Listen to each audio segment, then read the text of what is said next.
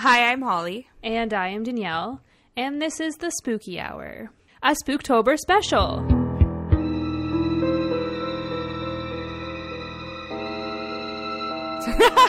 That's adorable. I like that. A Spooktober special. It is a Spooktober special. For those of you who may have forgotten in the last 7 days, we are doing some sort of like countdown thing for Spooktober. I am counting down my top 5 favorite true crime. Wow. Space Dookie. I am counting down my top 5 favorite true crime stories. Danielle I'm just doing Halloween spooky themed stuffs. I like it. It's my favorite kind of countdown. Yeah. It's the spooky Halloween stuffs. And I kind of like hint every episode into another episode, so it all adds up, yeah. And it's kind of cool. I know where we're going today, and I like how she did it. That's all I'm saying. That's the only hint you're getting. That's all. And beyond that, we do have more stuff coming for you later this month. Make sure you keep your eyes glued to our social media. We're not done yet. This isn't all we're doing. No. Trust me. And it's only excited. October 2nd. Well, when you're listening to it, it's the 5th, but currently right now. It is October. So, oh my God, tomorrow's October 3rd. You know what day it was? It's October 3rd. That's literally why I picked. So I think we said last week we're going pumpkin picking tomorrow.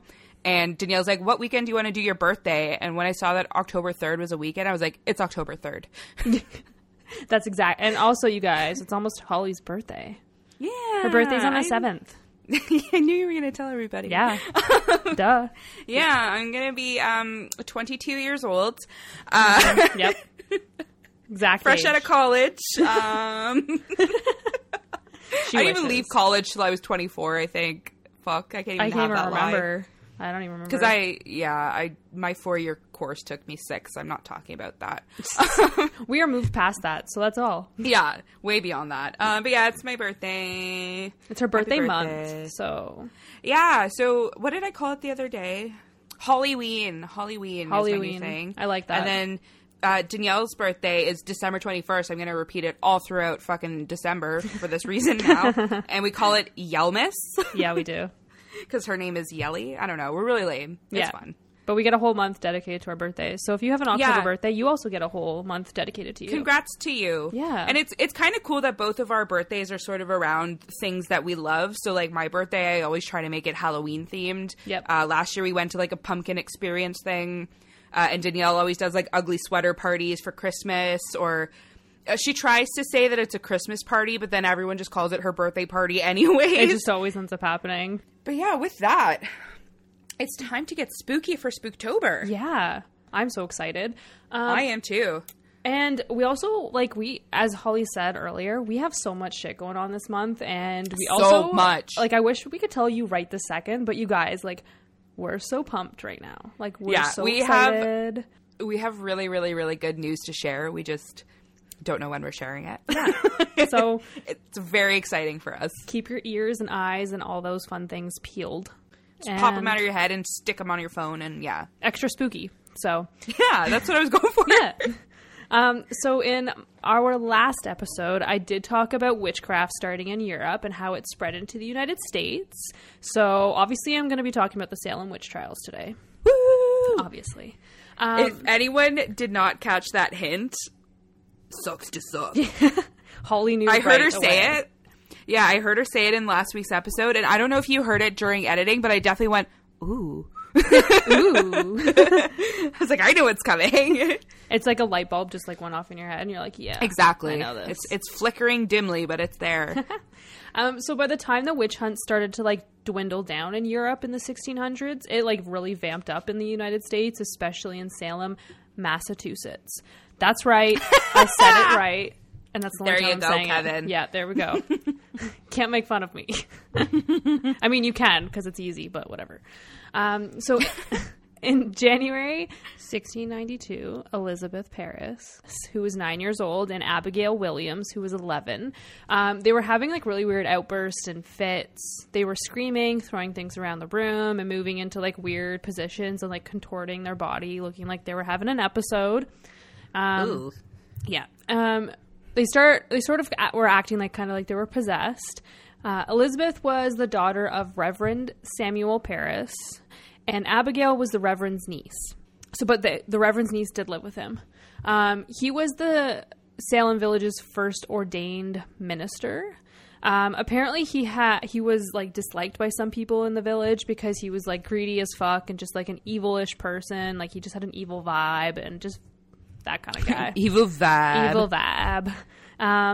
He was minister for like 2 years before these trials, and he was just like very set in his ways on how he wanted things to happen. Like for him and his family and people in the village, like they just weren't too happy about it, I guess. He had come from Barbados, and basically when he got to Salem, he said he would be the minister if they provided him like land, wood for fire, like etc. They basically like had to like bring him in and like give him all this shit, or he would say no. If you're like a man of God, be right? like, yes, I would love to spread the word. Yeah. And no. So he was disliked by some. So I just wanted to note that. Disliked by me. Yeah, me too. Definitely me. So the local doctor, William Griggs, I think his last name's Griggs, we're going with it, was asked to go to the Reverend's house to chat with the two girls and figure out what the fuck was wrong with them. So I'm very subtle. Like I'm really, you can tell I'm annoyed. Your dad's going to be so disappointed in you. I know. Sorry, Dad. So I just wanted to note that the village or the town only had one doctor, and this doctor couldn't read or write.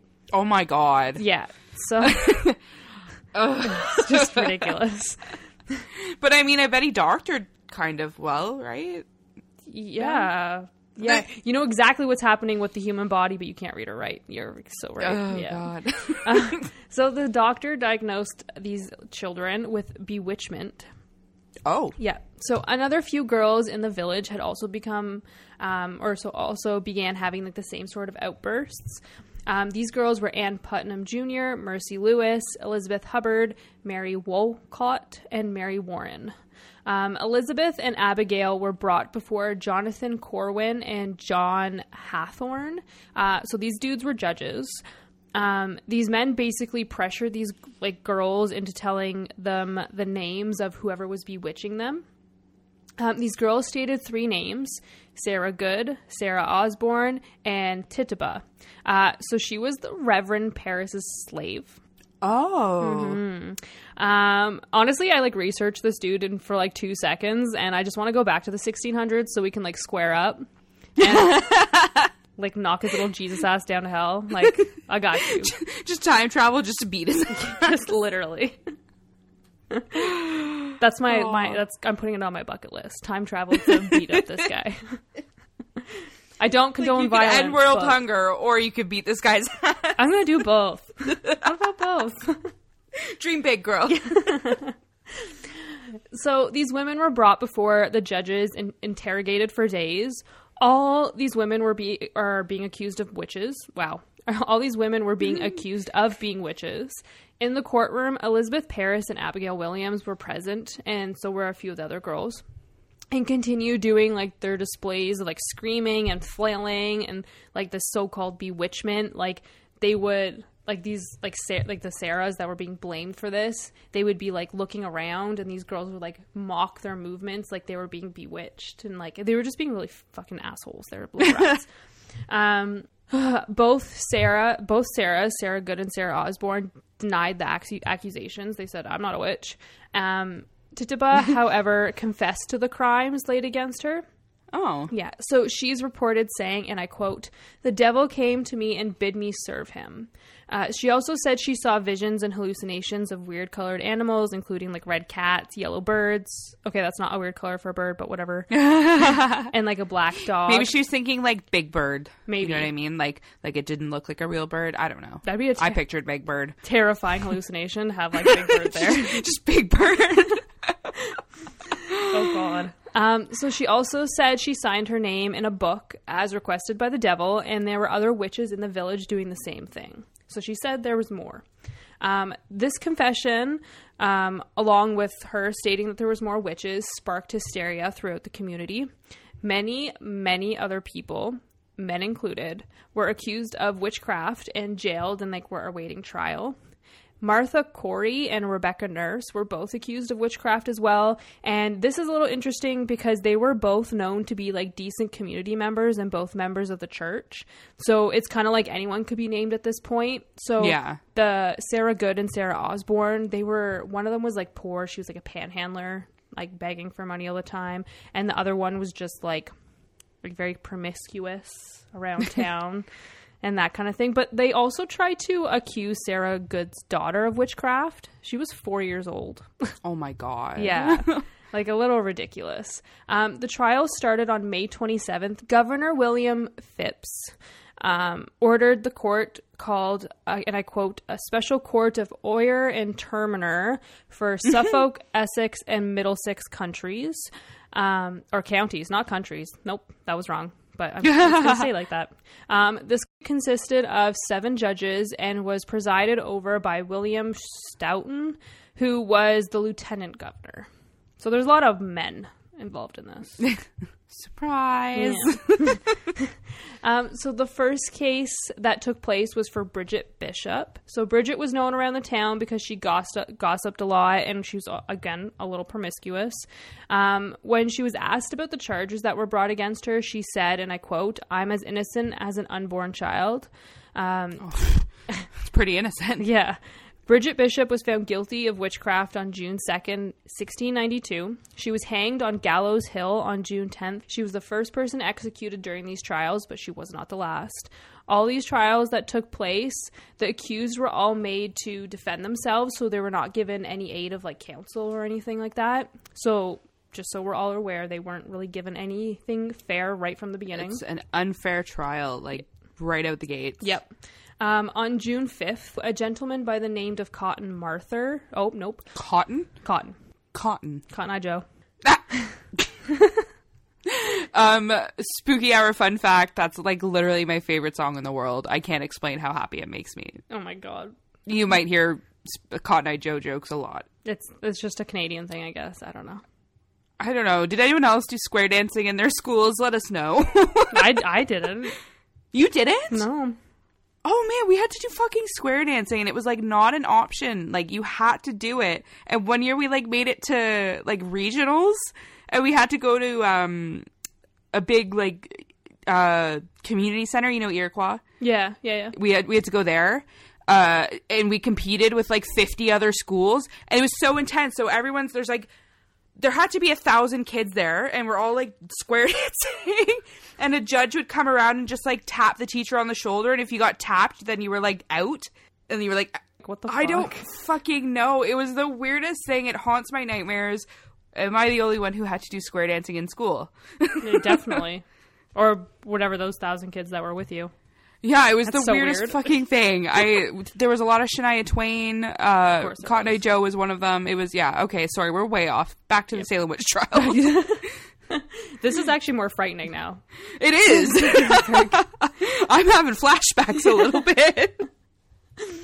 So Cotton Mather wrote a letter to Governor William Phipps asking the court to not allow spectral evidence. So basically he was asking that the court not to allow these visions and dreams these 12-year-olds were having about like to not be allowed as evidence. So like they're flailing and stuff like that, and they were hallucinating, having visions and stuff. So he was asking the court to not allow that kind of evidence, which is fair because that's literally all they had on these people.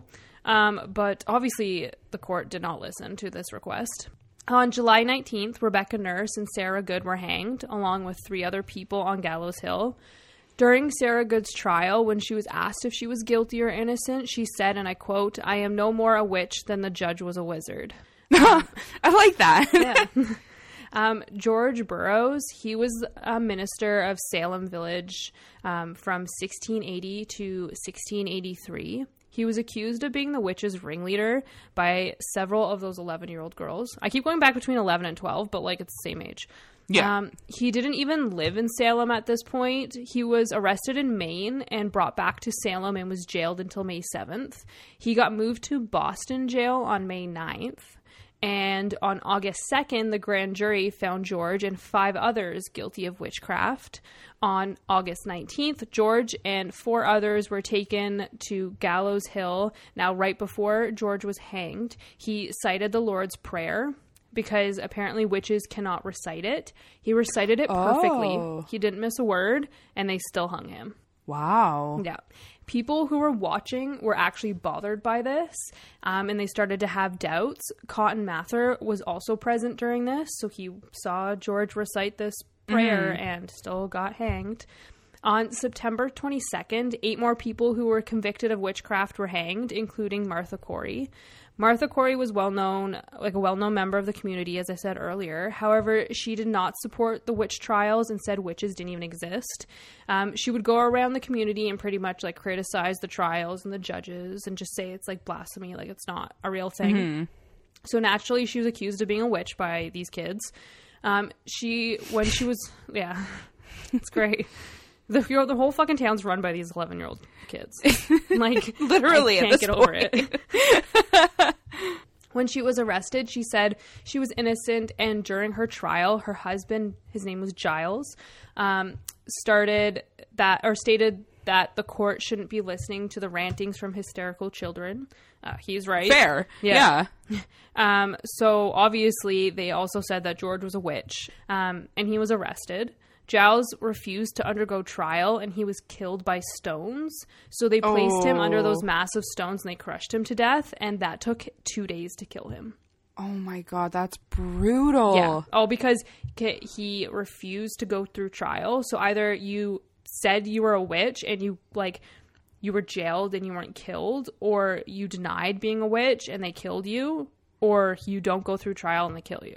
So, like, either way, they just, like, was this population control or something? They're just like, you're a witch, you die. You're not a witch, you still die. Like, it's absolutely disgusting. On October 3rd, October 3rd. It's October 3rd. It's October 3rd. Increase Mather, who is Cotton's father, he was the president of Harvard at the time, and like his son, he condemned the use of spectral evidence in these trials. So he was a pretty influential figure at that time. So him condemning this was like a huge thing. On October 29th, Governor Phipps, so the guy who started this whole special court, his wife got accused of witchcraft. So, so magically, Phipps decided to halt the proceedings of the special court and instead establish a superior court of judicature, which was not allowed to admit spectral evidence. The trials resumed in January and February of the following year. There was 56 people standing trial, but only 3 were convicted. But those 3, along with everyone else that was left, like held in custody, was pardoned by Governor Phipps in May 1693. So in the total whirlwind of this shitstorm trial, 19 people were hanged, 5 people died while in custody, and 1 was stoned to death. I think that's awful. I've never heard anything quite that disgusting. Yeah. So this governor who started this whole thing, his wife got accused, and magically he's just like, "Oh my God, no, we're stopping this. You can't use it's spectral hypocritical. Evidence." Yeah, it's ridiculous. So I'm just gonna name the people that were killed: Bridget Bishop, Rebecca Nurse, Sarah Good, Elizabeth Howe, Susanna Martin, Sarah Wilds, George Burroughs, George Jacobs Sr., Martha Carrier, John Proctor, John Williard, Martha Corey, Mary Etsy, Mary Parker, Alice Parker, Ann Pediter, Wilmot Reed, Margaret Scott, Samuel Wardwell Sr., and Giles Corey. In the years after the trial, people realized how wrong and cruel this all was. So in January of 1697, the General Court of Massachusetts decided to make everyone fast for that day and contemplate the shit that they put these people through as like a way to remember them. And I don't know, it's fucking ridiculous. Suffer? Yeah. I like that a little bit. The same year, Samuel Sewall, he was one of the judges at these trials. He acknowledged the error and his error in the trial and publicly apologized. In 1702, it was declared that the Salem witch trials were unlawful. In 1706, Ann Putnam Jr., who was one of the 11-year-old kids who accused these people, apologized for being an accuser and playing a role in it. 22 of the convicted were exonerated in 1711, but by the Commonwealth of Massachusetts, and paid a whole $600 to the families of the victims. I will say, though, at the time, that was probably like money. a shit ton of money, Yeah. but it sounds so insignificant. Like, that's not even a paycheck anymore. Like, Yeah. that's fucking crazy. So it wasn't until 1957, so a whole 265 years later, that the Wow. state of Massachusetts formally apologized for the Salem witch trials. In 2011, the last of the remaining convicted were exonerated. It took that long? Yeah. It took that 265 years. Wow. Yep. So no one really knows why the Salem witch trials began. Like, were these kids just assholes? Were there really witches? Was there some type of scheme going on and like people were forced to be involved? Let's chat about it. So there is a theory by Emily Oyster, who blames the Salem witch trials on, and I quote, a little ice age. So this was economic deterioration and food shortages caused by temperatures dropping because of witches, apparently. I don't know. So population control. Yeah. So basically the environment was changing, which caused food shortages in communities, and these communities would argue with each other, being like, no, this is mine. No, this is yours. This is what you owe me, kind of thing. Mm-hmm. And all this jazz. So basically they had to blame someone or something. So they blamed witches, or they were just extremely bored and wanted to do something. Like, who knows? Really weird. Yeah. I can't think of so it is possible that, I'm sorry, I'm horrible with names, but the person who was like in charge of these trials and stuff, it is possible that they genuinely believed in like witchcraft and everything. Yeah. And like they were 100% committed to this.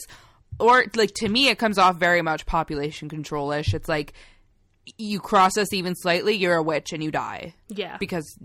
Just because. Like, Just because we can say that. Just because. yeah. So another theory is mass hysteria. We love this one. Yeah, we've talked about this before, especially in like our Mothman episode. Mm-hmm. But basically this community was up in arms about witches, and it created this hysteria, so everyone started to believe it, and now everyone's neighbor was a witch at one point. So that could be a valid theory, but like at the same time you're like, where's this starting from, you know? Yeah. There is another theory that comes from Linda Caporelli. Sorry, girl, don't know your last name. Who is a behavioral scientist. But this theory suggests that these kids were exposed to ergot. This is a type of fungus which is found in grains. Ooh. Yeah, it can cause convulsive ergotism, which displays symptoms of muscle contractions, vertigo, hallucinations, and tingling sensations. So some of the symptoms can produce what these girls were experiencing. Interesting. But there was other symptoms that are associated with this fungus that they didn't have. Like, I think one of them is like your nail beds like peel off or like flake off. Oh, and they apparently didn't have that. So yeah, a valid theory though. So that would mean, like, you know, they thought they were possessed or whatever, and then they just felt pressured to pick names because they were like, you tell us who's bewitching you. Yeah. Just like that, probably. Yeah. And like 11-year-olds are going to say whatever yeah, they are exactly. told to They're say. children. Yeah. So the last theory, which is what I'm really leaning towards, is that Reverend Samuel Parris started the Salem witch trials for political gain. Yeah, as I stated earlier, he wasn't too fond in the community. He was extremely set in his ways, but he was starting to lose his position a little bit. So the theory is that him and Thomas Putnam, whose daughter was also one of the kids who was accused, like these innocent people, of witchcraft, so Ann Putnam, it said that they kind of like joined sides and started this as a way to climb up the political ladder. Valid. Yeah, so both Samuel and Thomas's daughters were involved. Samuel's niece, who lived with him, was involved, and Tituba, who worked for Samuel, confessed to being a witch. Now, I think that the little girls may have been told to act like this and pretend to be witched because it's like their father telling them to do so. So how would an 11-year-old know better? And for Tituba, she was this bastard's slave. So what other choice was this woman given? Like, you had to follow orders, and if he said, you know, tell them you're a witch, then that's actually, I never thought of this theory. This theory, I agree, this is probably my favorite theory so far. And she did survive. She wasn't executed or anything like that. And she was exonerated, but at the same time, it's like she was still the catalyst for this whole thing. Yeah. And I think that might have been a huge thing, because like he's kind of telling her that you have to do this, and she's not given any other choice. So then it's a downward spiral from there. Yeah. Well, I don't like it. It's not nice. No, it's not. But it's because no one really knows why the Salem witch trial started. Like, they have no idea. There's only theories. It just happened. Mm-hmm. Yeah, but that's the Salem witch trials. I learned so many things that I did not know. Like, I didn't know there was men killed. Yeah. That was a fun fact. Yep. Not that I like killing men, but that was good. I know. Or they just really do believe in witches, which I don't think is a thing, but I was leaning towards that theory where they just like believe so heavily in witchcraft and stuff that they were like blind to reason. But that last theory you gave made me change my mind a little bit. You're welcome. Look at that. I told you he was an asshole right from the beginning. I was like, this guy's an asshole. No, she texted me while she was writing her script, and she's like, just so you know, I'm going to fight this guy. And I was like, this guy from the past? Like, yeah. From the 1600s. You get him, Danielle. You get him. Let me at him. I have no idea what you're doing next week, though. I didn't hear any hints. I didn't really hint at this one, the next episode, but I did hint at it a couple episodes ago. So I've been throwing in hints for a while, and I just haven't told anybody. So once I talk about, once you guys get the fault in the next episode, you're going to be like, oh, I know what that was from. And you're going to be like, wow. Sneaky little W. Yeah. You're welcome. Dang. Well, I'm having fun with Spooktober. Me too. I like puzzles and games and spooky shit, so. And you've been puzzling for weeks now, and I didn't even know. Yep. This sneaky bitch.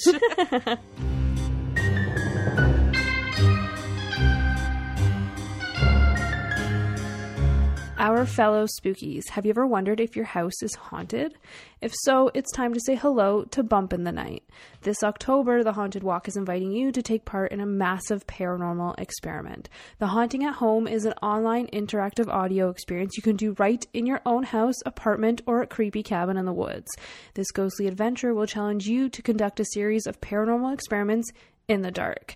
It's a perfect night of spooky fun if you love ghost stories or enjoy the thrill of trying to contact the other side. And just for our very own spookies, you can receive 20% off if you use our code SPOOKYHOUR.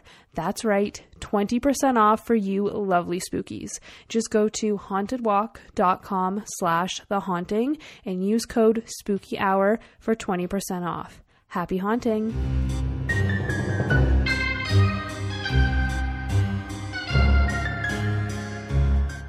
With that, I guess it's time to get into some murder. Good old-fashioned murder. But this is murder with quite possibly the biggest plot twist I have ever seen in my entire life. And we know I love a good plot twist. know I love a good plot twist. So this is probably one of the craziest cases I have ever learned about. There's so many layers to this. I can't even begin to make a quick synopsis of it. It's an onion.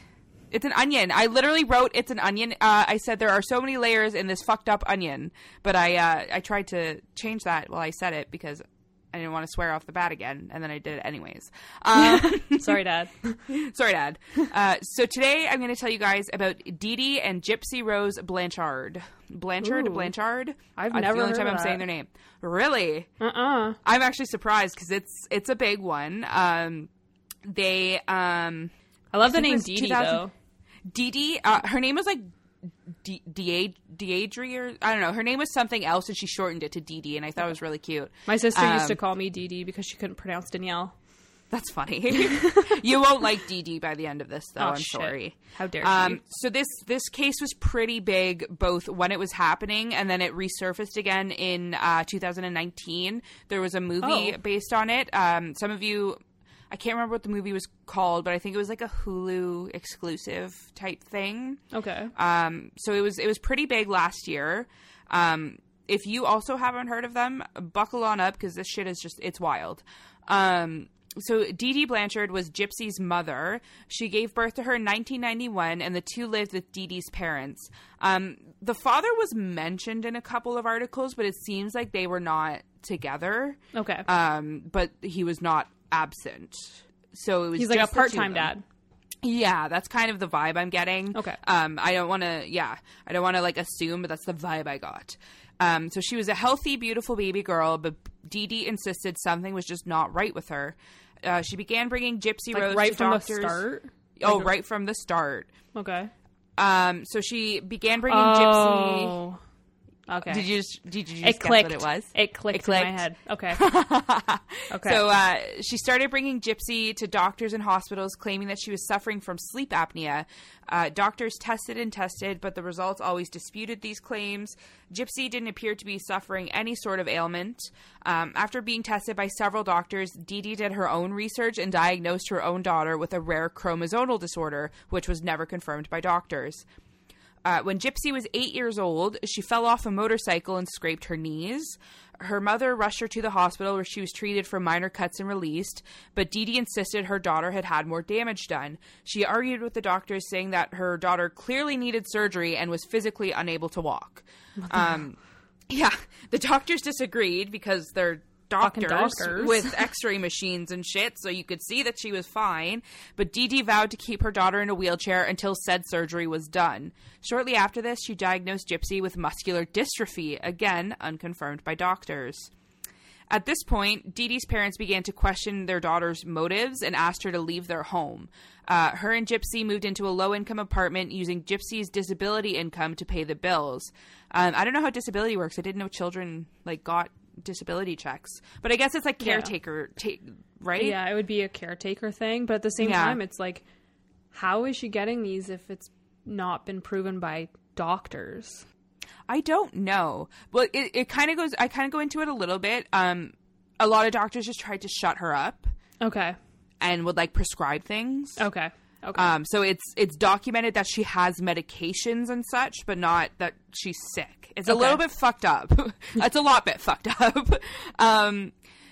So their next hospital visit went the same as the others. Dee Dee claimed that Gypsy was suffering from seizures and she had trouble seeing and hearing, but doctors couldn't find anything wrong with the young girl. Despite their better judgment, they prescribed her anti-seizure and pain medications. This cycle continued for years, and Gypsy endured several tests, procedures, and even surgeries trying to find out just what was wrong with her. Doctors were never able to pinpoint anything, but the tests and medications continued to the point where Gypsy's teeth had to be removed as the side effects caused them to rot. Oh my God. So this poor little girl is being just pumped with drugs.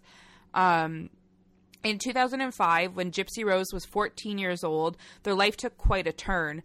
Hurricane Katrina had forced the pair from their home, and they moved to Aurora, Missouri. When they arrived, they became kind of like local celebrities. The community kind of grew fond of them because they thought they were like heroes and champions and whatnot. They saw a devoted mother who cared for her poor, sick, ailing daughter. Yeah. And the news just kind of like spread throughout the town, like, oh, this poor sob story kind of thing. And eventually so much sympathy. Oh, this poor sob story. Well, see, because I know where it's going. No, I know.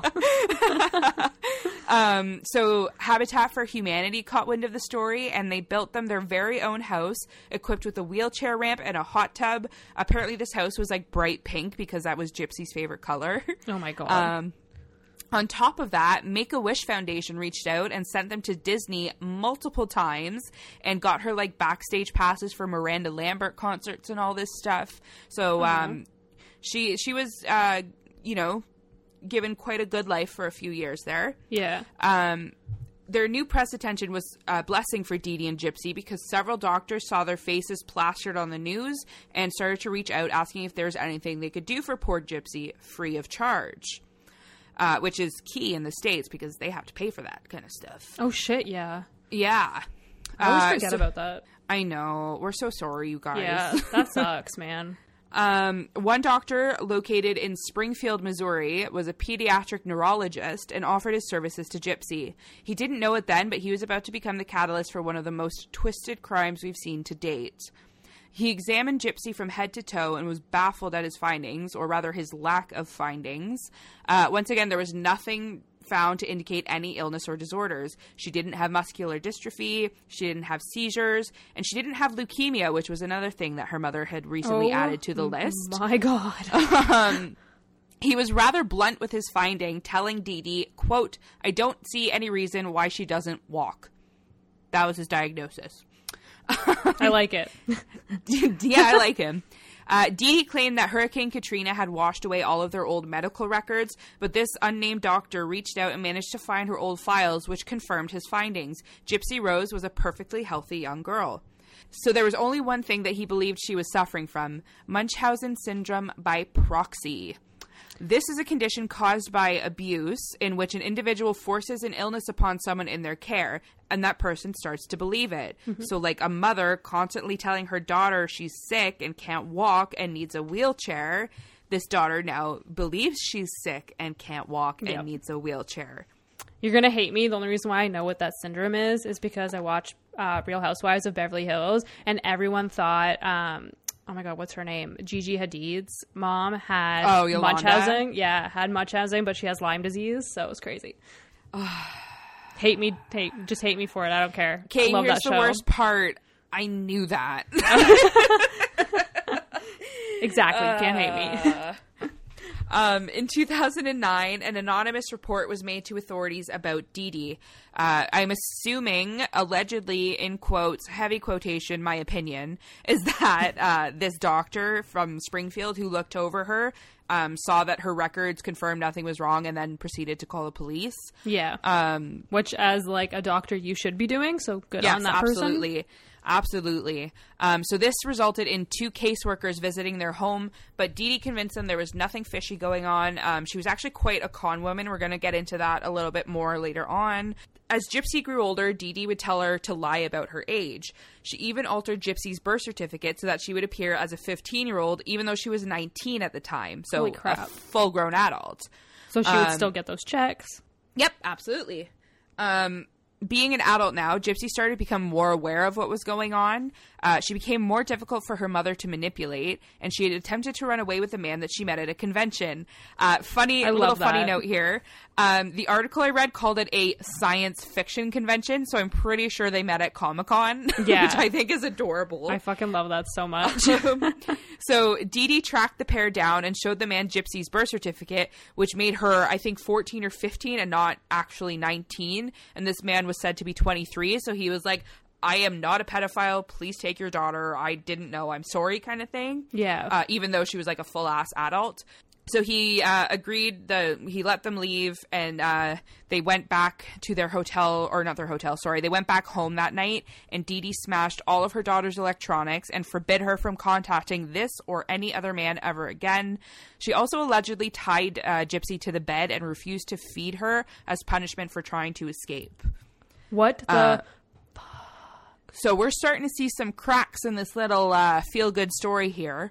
Gypsy did not give up so easily, and she attempted one more escape. She knocked on her neighbor's door late one night, and they opened the door to find her standing there with no wheelchair. Just standing. And she was begging to be taken away to the hospital and away from her mother. It's a miracle. She can walk. It's Jesus. God is good. Something in the water over here. Dee Dee arrived shortly behind her and explained to the confused neighbors that her daughter suffered delusions from all of the medications, and she was simply rambling away. I don't know how they believed that when this girl with, quote, muscular dystrophy walked to their house. It's just a delusion. She just magically thinks she can walk now. Like, what? So this was a tactic that she used quite often. Anytime Gypsy would start to speak up and say too much, Dee Dee would brush the comments off, saying this. She didn't know what she was saying. Her brain is mush. She's so diseased and on so many drugs that she's just rambling. So Gypsy kind of started to see that pattern. So when they would go to a doctor and Gypsy would be like, I don't feel this, her mom would be like, oh, she's just on crack. Like, you know what I mean? It's like not a thing. Yeah. So I guess she started to take her mother's defensiveness and piece together what her mother was doing. Yeah. Good for her. Oh, God. I take it back. So after this last incident, I love that you always pick a team with my stories, and then I just like shit on your dreams a little bit. I am that person. I always have to have a team. I always have to go one side or the other. I can't be both. I'm not a Libra. I can't do it. Did you just use the Libra line? It's not Libra that. season, bitches. I love that. Oh, so after this last incident, Gypsy somehow gained access to a Christian dating website despite her internet ban. Not banned. I don't know why I said banned. She met a man on this site named Nicholas Godejohn, who is 23 years old from Wisconsin. Insert that 70s show joke here. We have a theme. He was a bit of a rough character. He had a criminal record for indecent exposure, and he had a slew of mental health issues that were documented by local police. Wait, he has an indecent exposure charge, and he's on a Christian dating site? Absolutely. I love that. Yes.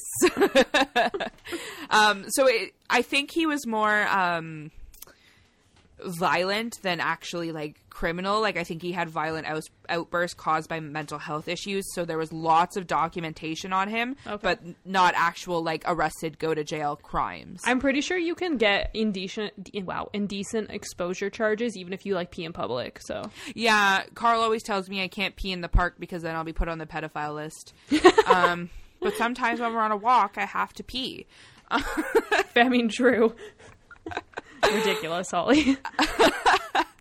So the two fell in love over the interwebs, and Gypsy told Nicholas her entire fucked up life story. She wanted to be saved, and he promised her that he would be the one to do that. But of course, this is the spooky hour, so we know he didn't ride up on a white horse to carry her off into the sunset.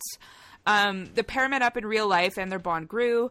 They waited until Dee Dee went out on her own, which she rarely did, so this took planning. Like, she never went anywhere without Gypsy. So while she was out, Nicholas came over and they did the thing in her house, and afterwards began plotting. Did the thing. Are you like 90 years old? When a boy and a girl love each other very much. So right after that, they began plotting her murder, as one does. I know personally that's what I do. I hope not. That'd be weird. An article from Oxygen details all of their planning as told by Nicholas himself. The pair had thought of everything from poisoning to faking a suicide, but had settled on stabbing because, quote, that was silent, as Nicholas said. He continued, quote, and I told her you don't want to alert your neighbors or anything else like that, so that might be the way we have to go about it. So really, in my eyes, the way I see it as basically a conjoined decision. It was really both of our decisions to use the knife, really. He says really a lot. I was like, so these like direct quotes from him because he's like, yep. like I like say this like a lot, like yeah. A lot, like yeah. So it's direct quotes from I believe his like court proceedings and all that stuff where he tells them every bit of their planning. Again, this is on oxygen.com. It's a very thorough thing. I didn't include a whole bunch of quotes, but there's definitely a couple more coming. And it's actually kind of disturbing, like how he talks about their planning. Like they were going to shoot her originally, but then he's like, oh, the neighbors will definitely hear that. They were going to poison her, but they're like, how do we find poison? Like, what do we get? Like he talks about the steps they went through to end up here. That's so dark. And it's like, it's kind of fucked up. And yeah. I didn't listen to it. I didn't listen to audio, but it just, the wording sounded so casual that it's like disturbing. I don't like that.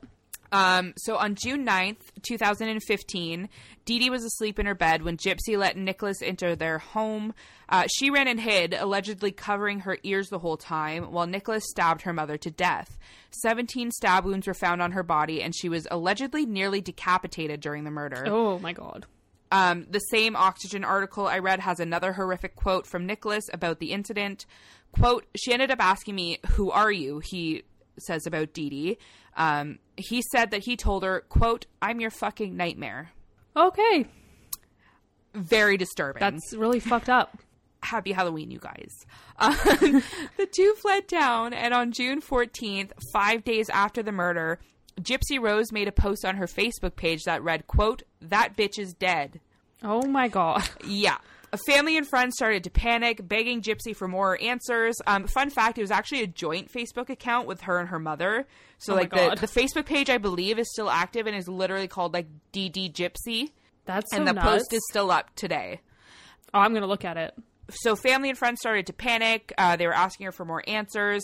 Police took this post as a clue and went to the Blanchard's residence where they found Dee Dee laying in a pool of blood. So she had been laying there for 5 days before she was found. Wow. when Gypsy was finally located, again, police thought that she was kidnapped, similar to our werewolf story. Okay. And then they were like, oh, shit. So when she was finally located, she like openly confessed to everything, from the fake illnesses to the killer boyfriend. She just divulged it all. Many of Dee Dee's supporters and those mourning her death kind of turned sour after these allegations were made. They thought this woman was a saint who devoted all of her time to her dying daughter, but now she's just this like abusive monster. So it's kind of, you know, they wanted to grieve, but all of a sudden they were like, whoa. Yeah. I was like, whoa. And then I was like, whoa. Everyone's like, whoa. The public actually began to side with Gypsy despite her involvement in her mother's murder. So they were still very sympathetic towards her, which I kind of am and I kind of am not. Girl, It's just buy a fucking thing. bus ticket and get out of there. Totally, 100%. But like, you have to think of like, she had been abused from birth. Like, her brain doesn't work the same way ours function. does. Yeah. But at the same time, like, it's obviously very, very fucking wrong what she did. But like, ugh, I don't know. It's a really messed up story. As Gypsy's medical records documented the abuse she's been subjected to, her lawyers were actually able to arrange a plea deal for the charges she faced in Dee Dee's death. In 2016, Gypsy pled guilty to second-degree murder. She was sentenced to 10 years in prison. Nicholas was found guilty of first-degree murder in 2018, and he was sentenced to life in prison. Gypsy has done several interviews from behind bars where she says she's happier, healthier, and feels more free than she ever has before in her whole life. Wow. So it's actually kind of sad, that quote, because she's in jail. Yeah. And that's the happiest she's ever been. And it's sad that like this is what she had to go through just to be able to get some freedom. Yeah. I hope, like I always say, I'm a huge fan of like rehabilitation in the prison system. So I hope this is one of those cases where I hope that she is rehabilitated, because as guilty as she is, I don't think it's 100% her fault. People might hate me for that, but like, try to understand what I'm saying a little bit. She was not in her right mind, and she was not raised to think the way we think. You know what I mean? Yeah. And honestly, the guy, what's his name? Nicholas? The boyfriend? boyfriend? Yeah. Yeah. He could have been better. He could have been like, wow, this is happening. Absolutely. Let's call the cops. But Not it's let's one stab of her those things 17 where times. like they kind of like lit a match under each other's asses, if that makes sense. They kind of instigated each other, I think. Yeah. And it just snowballed into this horrible, tragic fucking mess. Yeah. Dee Dee absolutely should have faced charges had this come to light sooner. Like, she's absolutely wrong for what she did as well. But I don't think she deserved to be murdered in her sleep like that. So Gypsy continues in her interview saying that she's happy to be out of the abusive situation, but that she doesn't like that her mother is dead. Weird statement to make, considering she's the one who arranged it. Yeah. But so in 2019, a man watched a documentary about her and thought, damn, what a woman. So he reached out to her behind bars, and now the pair is engaged. Oh, wow. Gypsy will be eligible for parole beginning in 2024. So kind of a weird happy ending, maybe, possibly, question mark. I feel so like, I don't know. I don't even know what side. I can't even pick a side. I'm Switzerland. Yeah, you're a Libra right now. Yeah. It's just one of those cases where literally no one is correct and everyone is incorrect, but everyone's sort of different levels of incorrect. Like, it's just, it's fucked up. It's one of my favorite cases ever. It's so messed up. Ever? Ever. Forever. Oh, God. It's been a week, you guys. It has been a week. That's even though it's like Monday crazy. for you. Yeah. But yeah, that's Spooktober special number 2. Blowing my mind, girl. You're blowing my mind. This is fun. I'm enjoying this. I'm going to go find that Facebook now. You should. I'm it's going up to. there. That's I mean, so I didn't freaky. confirm it myself, but the article I read said it's up there. Fact checks with Holly. I'm a really good researcher. But yeah, like we said, we have way more coming for you this wonderful spooky month. We're not done yet. Nope. And we're so pumped. I'm so ready. I'm so excited. I am so ready. We have, man, I wish we could tell you guys what's going on right now. I don't know if we're going to drop it today or next week. I don't know. We're going to drop some shit. We're just going to keep your ears peeled. I was going to say eyes peeled, but you can't see us. Keep your ears peeled. It kind of makes sense in a way. But if you want to come and guess our next episode, that's kind of fun. Yes. That was a fun game. Please do that. We did get some good guesses on Twitter. Mm-hmm. None of them were correct, but you guys gave me ideas for like future episodes, so thank you. Yeah. And my hint was, I think it was 4 or 5 episodes ago. 3 or 4. Oh, jeez. Nope. It'll be 3 or 4 episodes ago. Everybody just re-listen to everything from the last month or two and see if you can figure out what Danielle's doing, because I can't figure it out. But you can come try to guess it, and I can play my games with you. It's great. We have our... You want to play a game? You want to play a game? It's fucking spooky season, you guys. Of course, yes! Let's play a game. We have Instagram at A Spooky Hour Podcast. You can find us on Twitter at Spooky Hour, and you can find us on Gmail at the Spooky Hour Podcast 666@gmail.com. I don't know how you find us on the Gmail. I act like it's social media. On the Gmail. The Gmails. But we're there. You want to find us there, though, because we are going to be dropping a Spooky Tales this month. We're not telling you when, but we want to tell you that it's coming this month so that you can get your stories in before it's too late. Yeah. Dun, dun, dun. So excited. So there's going to be a Spooktober Spooky Tales special. I don't know why I tried to say that with the lisp that I have. Too many S's. But yeah, if you want to be included in this very spooky month, make sure you get your Spooky Tales in ASAP because it's coming. Yeah. And that's it, man. That's it. And we hope you guys have a good week. Happy October. Yeah. Stay spooky. Oh, look at that. Right at the same time. Yeah, we killed it.